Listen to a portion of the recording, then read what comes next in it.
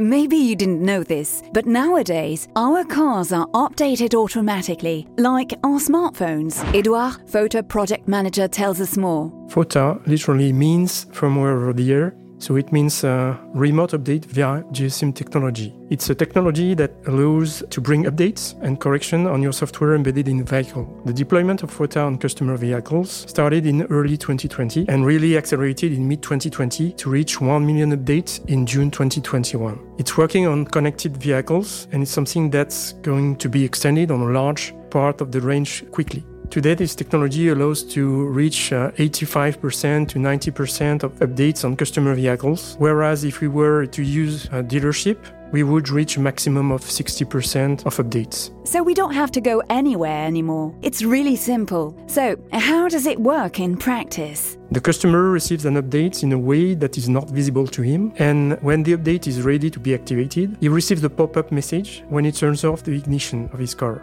And the update can be done while he's not in the vehicle. The priority was to update the multimedia system because this is what is very visible to the customer and what also allows us to provide a lot of functionalities very quickly as well as fixes. But if it's like updating a phone, is my data at risk? One of the very important points of this remote update is security, because it is a channel that must be really protected to ensure no data hacking at all. So the update over the air allows to be at any moment at the best level of security on the vehicle. After this first step of FOTA, a second technological step will cover more electronic devices and more functionalities in the car. This step will start with the new Megane E-Tech electric and will allow to bring the updates on the new Google system with regular updates. From 2024, a new regulation will be applicable on remote updates. The strong point of Renault is that today we are already ready for this regulation.